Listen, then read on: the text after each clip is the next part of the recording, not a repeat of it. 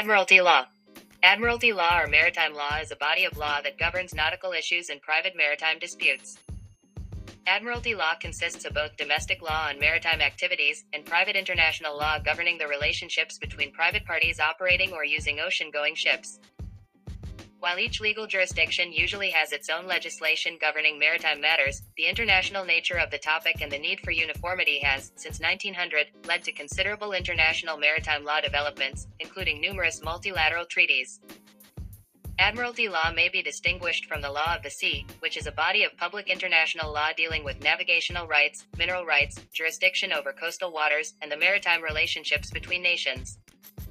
The United Nations Convention on the Law of the Sea has been adopted by 167 countries in the European Union, and disputes are resolved at the ITLOS Tribunal in Hamburg.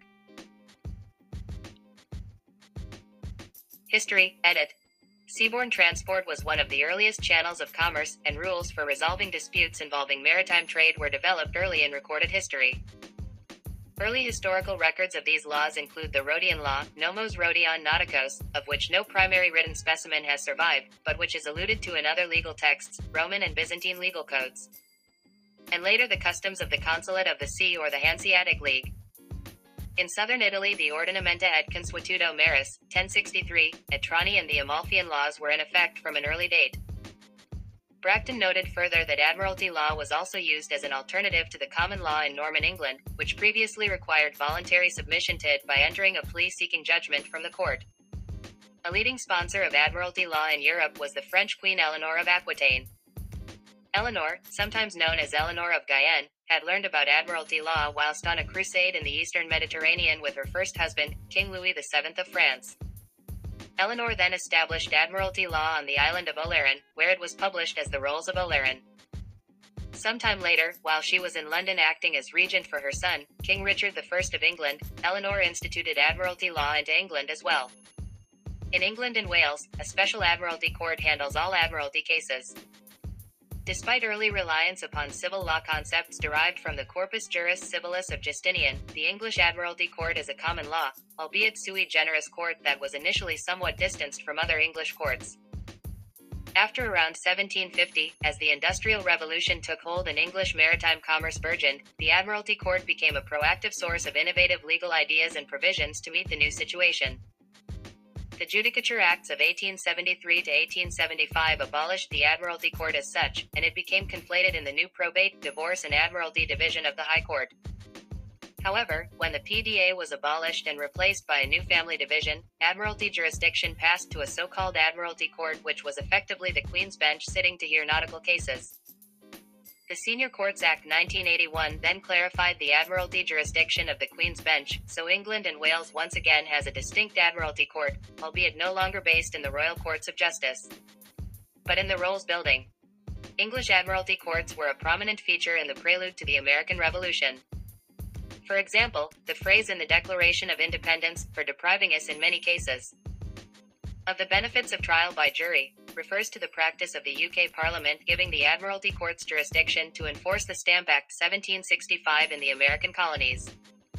The Stamp Act was unpopular in America, so a colonial jury would be unlikely to convict any colonist of its violation. The Admiralty Court, which has never had trial by jury, was thus given jurisdiction so a colonist charged with breaching the Stamp Act could be more easily convicted by the Crown. Admiralty law gradually became part of United States law through admiralty cases arising after the adoption of the U.S. Constitution in 1789. Many American lawyers who were prominent in the American Revolution were admiralty and maritime lawyers. Those included are Alexander Hamilton in New York and John Adams in Massachusetts. In 1787, Thomas Jefferson wrote to James Madison proposing that the U.S. Constitution, then under consideration by the states, be amended to include trial by jury in all matters of fact triable by the laws of the land and not by the laws of nations. The result was the United States Bill of Rights. Alexander Hamilton and John Adams were both admiralty lawyers, and Adams represented John Hancock in an admiralty case in colonial Boston involving seizure of one of Hancock's ships for violations of customs regulations. In the more modern era, Supreme Court Justice Oliver Wendell Holmes was an admiralty lawyer before ascending to the bench. Features, edit. The examples and perspective in this section may not represent a worldwide view of the subject. You may improve this section, discuss the issue on the talk page, or create a new section, as appropriate. September 2010. Learn how and when to remove this template message. Matters dealt by Admiralty law include marine commerce, marine navigation, salvage, maritime pollution, seafarers' rights, and the carriage by sea of both passengers and goods. Admiralty law also covers land-based commercial activities that are maritime in character, such as marine insurance. Some lawyers prefer to reserve the term Admiralty law for wet law, e.g. salvage, collisions, ship arrest, towage, liens and limitation, and use maritime law only for dry law, e.g. carriage of goods and people, marine insurance. And the Maritime Labor Convention. Maintenance and Cure, edit. The doctrine of maintenance and cure is rooted in Article 6 of the Rolls of Oleron promulgated in about 1160 AD. The obligation to cure requires a shipowner to provide medical care free of charge to a seaman injured in the service of the ship, until the seaman has reached maximum medical cure. The concept of maximum medical cure is more extensive than the concept maximum medical improvement. The obligation to cure a seaman includes the obligation to provide him with medications and medical devices which improve his ability to function, even if they don't improve his actual condition. They may include long-term treatments that permit him to continue to function well. Common examples include prostheses, wheelchairs, and pain medications. The obligation of maintenance requires the shipowner to provide a seaman with his basic living expenses while he is convalescing. Once a seaman is able to work, he is expected to maintain himself. Consequently, a seaman can lose his right to maintenance, while the obligation to provide cure is ongoing. A seaman who is required to sue a shipowner to recover maintenance and cure may also recover his attorney's fees. Vaughn v. Atkinson, 369 U.S. 527, 1962. If a shipowner's breach of its obligation to provide maintenance and cure is willful and wanton, the shipowner may be subject to punitive damages. See Atlantic Sounding Company v. Townsend, 557 U.S. 404, 2009, J. Thomas. Personal injuries to passengers, edit. Main article, negligence. Shipowners owe a duty of reasonable care to passengers. Consequently, passengers who are injured aboard ships may bring suit as if they had been injured ashore through the negligence of a third party. The passenger bears the burden of proving that the shipowner was negligent. While personal injury cases must generally be pursued within 3 years, suits against cruise lines may need to be brought within 1 year because of limitations contained in the passenger ticket. Notice requirements in the ticket may require a formal notice to be brought within 6 months of the injury. Most U.S. cruise line passenger tickets also have provisions requiring that suit to be brought in either Miami or Seattle. In England, the 1954 case of Adler v. Dixon, the Himalaya, 1954, allowed a shipping line to escape liability when a bosun's negligence resulted in a passenger being injured.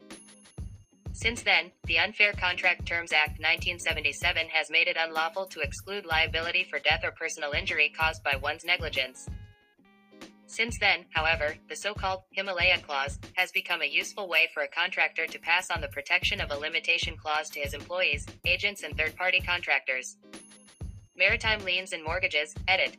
See also, maritime lien. Banks which loan money to purchase ships, vendors who supply ships with necessaries like fuel and stores, seamen who are due wages, and many others have a lien against the ship to guarantee payment. To enforce the lien, the ship must be arrested or seized. In the United States, an action to enforce a lien against a U.S. ship must be brought in federal court and cannot be done in state court, except for under the reverse Erie doctrine whereby state courts can apply federal law. Salvage and treasure salvage, edit. See also, marine salvage. When property is lost at sea and rescued by another, the rescuer is entitled to claim a salvage award on the salvaged property. There is no life salvage. All mariners have a duty to save the lives of others in peril without expectation of reward. Consequently, salvage law applies only to the saving of property. There are 2 types of salvage, contract salvage and pure salvage, which is sometimes referred to as merit salvage. In contract salvage, the owner of the property and salver enter into a salvage contract prior to the commencement of salvage operations, and the amount that the salver is paid is determined by the contract. The most common salvage contract is called a Lloyd's Open Form salvage contract. In pure salvage, there is no contract between the owner of the goods and the salver. The relationship is one which is implied by law. The salver of property under pure salvage must bring his claim for salvage in court, which will award salvage based upon the merit of the service and the value of the salvaged property. Pure salvage claims are divided into high order and low order salvage. In high order salvage, the salvor exposes himself and his crew to the risk of injury and loss or damage to his equipment to salvage the damaged ship. Examples of high order salvage are boarding a sinking ship in heavy weather, boarding a ship which is on fire, raising a ship or boat which has already sunk, or towing a ship which is in the surf away from the shore. Low order salvage occurs where the salvor is exposed to little or no personal risk. Examples of low order salvage include towing another vessel in calm seas, supplying a vessel with fuel, or pulling a vessel off a sandbar. Salvors performing high order salvage receive substantially greater salvage award than those performing low order salvage. In both high order and low order salvage, the amount of the salvage award is based first upon the value of the property saved. If nothing is saved, or if additional damage is done, there will be no award. The other factors to be considered are the skills of the salvor, the peril to which the salvaged property was exposed, the value of the property which was risked in affecting the salvage, the amount of time and money expended in the salvage operation, etc. A pure or merit salvage award will seldom exceed 50% of the value of the property salved. The exception to that rule is in the case of treasure salvage. Because sunken treasure has generally been lost for hundreds of years, while the original owner, or insurer, if the vessel was insured, continues to have an interest in it, the salvor or finder will generally get the majority of the value of the property. While sunken ships from the Spanish Main, such as Nuestra Señora de Atocha in the Florida Keys, are the most commonly thought of type of treasure salvage. Other types of ships, including German submarines from World War II which can hold valuable historical artifacts, American Civil War ships, the USS Maple Leaf in the St. Johns River, and the CSS Virginia in Chesapeake Bay, and sunken merchant ships, the SS Central America off Cape Hatteras, have all been the subject of treasure salvage awards. Due to refinements in side-scanning sonars, many ships which were previously missing are now being located, and treasure salvage is now a less risky endeavor than it was in the past, although it is still highly speculative and expensive. International conventions, edit. Prior to the mid-1970s, most international conventions concerning maritime trade and commerce originated in a private organization of maritime lawyers known as the Comité Maritime International, International Maritime Committee or CMI. Founded in 1897, the CMI was responsible for the drafting of numerous international conventions including the Hague Rules, International Convention on Bills of Lading, the Visby Amendments, amending the Hague Rules, the Salvage Convention and many others. While the CMI continues to function in an advisory capacity, many of its functions have been taken over by the International Maritime Organization, IMO, which was established by the United Nations in 1958 but did not become truly effective until about 1974. The IMO has prepared numerous international conventions concerning maritime safety, including the International Convention for the Safety of Life at Sea, SOLAS, the Standards for Training, Certification, and Watchkeeping, STCW. The International Regulations for Preventing Collisions at Sea, Collision Regulations or COLREGS, Maritime Pollution Regulations, MARPOL, International Convention on Maritime Search and Rescue, SAR Convention, and others. The United Nations Convention on the Law of the Sea, UNCLOS, defined a treaty regarding protection of the marine environment and various maritime boundaries. Restrictions on international fishing such as International Convention for the Regulation of Whaling also form part of the body of conventions in international waters. Other commercial conventions include the International Convention relating to the limitation of the liability of owners of seagoing ships, Brussels, the 10th of October 1957. And International Convention for Safe Containers. Once adopted, most international conventions are enforced by the individual signatory nations, either through their port state control or through their national courts. Cases within the ambit of the European Union's EMSA may be heard by the CJEU in Luxembourg. By contrast, disputes involving the law of the sea may be resolved at ITLOS in Hamburg, provided that the parties are signatories to UNCLOS. Piracy, edit. See also, piracy and international piracy law. Throughout history, piracy has been defined as hostis humani generis, or the enemy of all mankind. While the flag state normally has jurisdiction over a ship on the high seas, there is universal jurisdiction in the case of piracy, which means that any nation may pursue pirates on the high seas, including pursuing them into a country's territorial waters. Most nations have signed on to the 1982 United Nations Convention on the Law of the Sea, which dictates the legal requirements for pursuing pirates. Merchant vessels transiting areas of increased pirate activity, i.e., the Gulf of Aden, Somali Basin, Southern Red Sea, and Bab el Mandeb Straits, are advised to implement self-protective measures. In accordance with most recent best management practices agreed upon by the members of the merchant industry and endorsed by the NATO Shipping Center and the Maritime Security Center Horn of Africa, MSCHOA. Individual countries, edit. The common law of England and Wales, of Northern Ireland law, and of U.S. law, contrast to the continental law, civil law, that prevails in Scottish law and in continental Europe, which trace back to Roman law. Although the English Admiralty Court was a development of continental civil law, the Admiralty Court of England and Wales was a common law court, albeit somewhat distanced from the mainstream King's Bench. Most of the common law countries, including Pakistan, Singapore, India, and many other Commonwealth of Nations countries, follow English statute and case law. India still follows many Victorian-era British statutes such as the Admiralty Court Act 1861, 24 Vic C10. Whilst Pakistan now has its own statute, the Admiralty Jurisdiction of High Courts Ordinance, 1980, Ordinance XLII of 1980, it also follows English case law. One reason for this is that the 1980 ordinance is partly modeled on Old English Admiralty law, namely the Administration of Justice Act 1956. The current statute dealing with the Admiralty jurisdiction of the England and Wales High Court is the Senior Courts Act 1981, SS 20-24-37. The provisions in those sections are, in turn, based on the International Arrest Convention 1952. Other countries which do not follow the English statute and case laws, such as Panama, also have established well-known maritime courts which decide international cases on a regular basis. Admiralty courts assume jurisdiction by virtue of the presence of the vessel in its territorial jurisdiction irrespective of whether the vessel is national or not and whether registered or not, and wherever the residents or domicile or their owners may be. A vessel is usually arrested by the court to retain jurisdiction. State-owned vessels are usually immune from arrest. Canada, edit. Main article, Canadian Maritime Law. Canadian jurisdiction in the area of navigation and shipping is vested in the Parliament of Canada by virtue of S. 91-10 of the Constitution Act, 1867. Canada has adopted an expansive definition of its maritime law, which goes beyond traditional admiralty law. The original English Admiralty jurisdiction was called wet, as it concerned itself with things done at sea, including collisions, salvage and the work of mariners, and contracts and torts performed at sea. Canadian law has added dry jurisdiction to this field, which includes such matters as 1. Stevedoring, 2. Marine insurance, 3. Warehousing and security services, 4.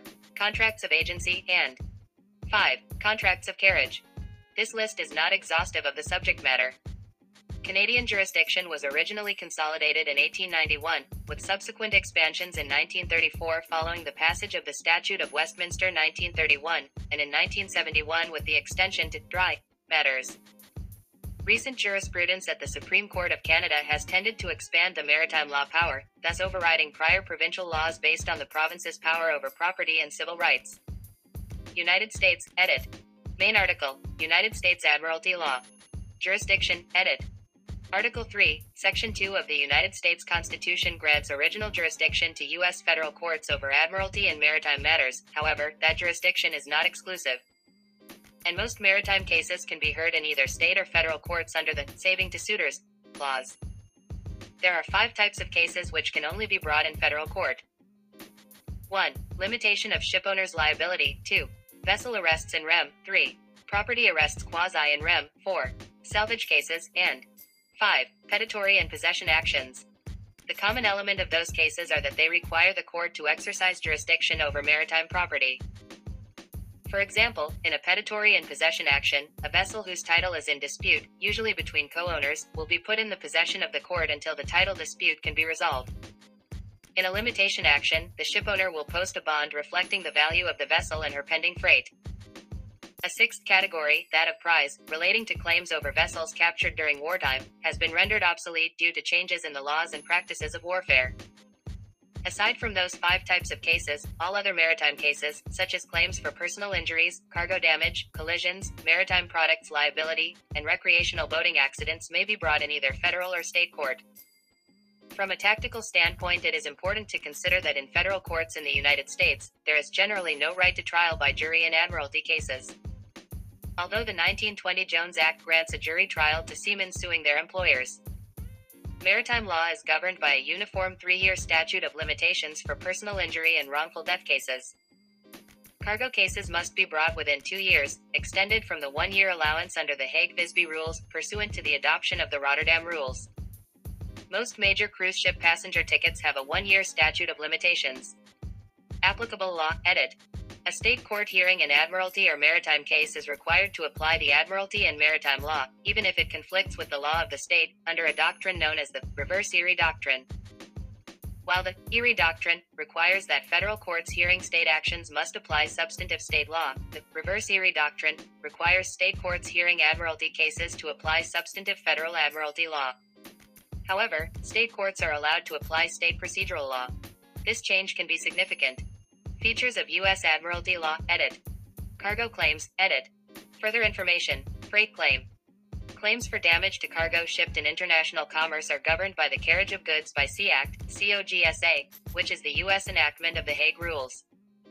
One of its key features is that a shipowner is liable for cargo damaged from hook to hook, meaning from loading to discharge, unless it is exonerated under one of 17 exceptions to liability, such as an act of God, the inherent nature of the goods, errors in navigation and management of the ship.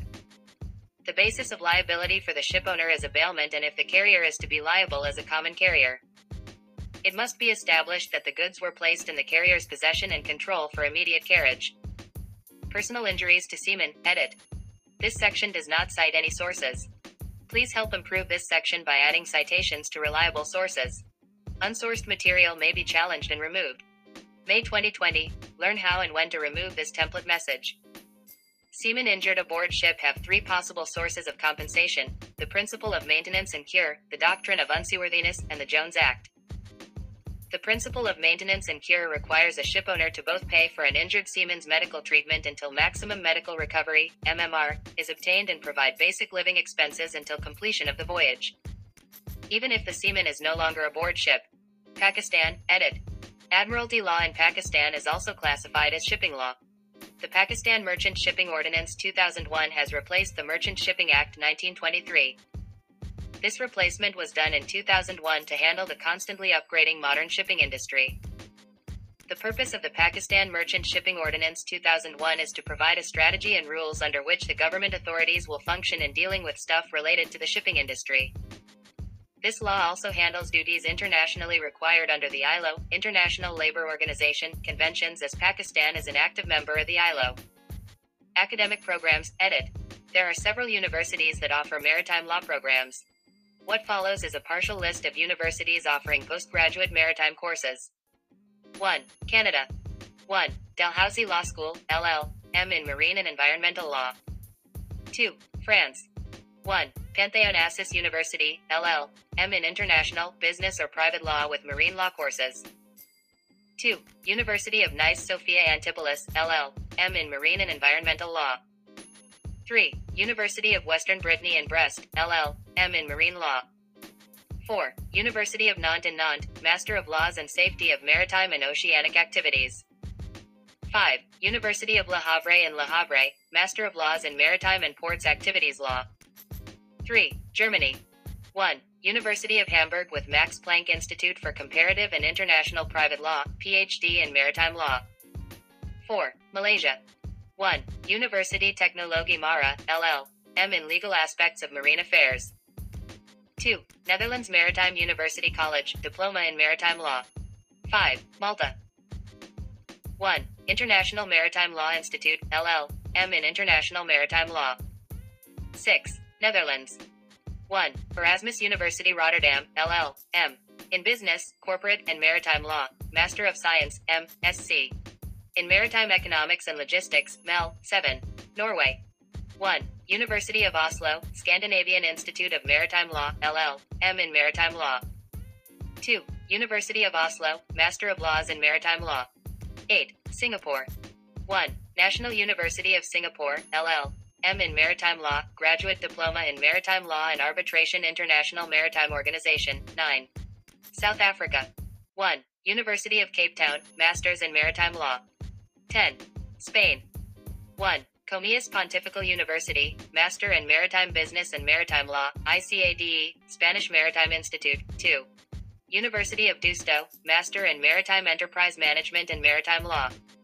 11. Sweden. 1. Lund University, LL.M. in Maritime Law.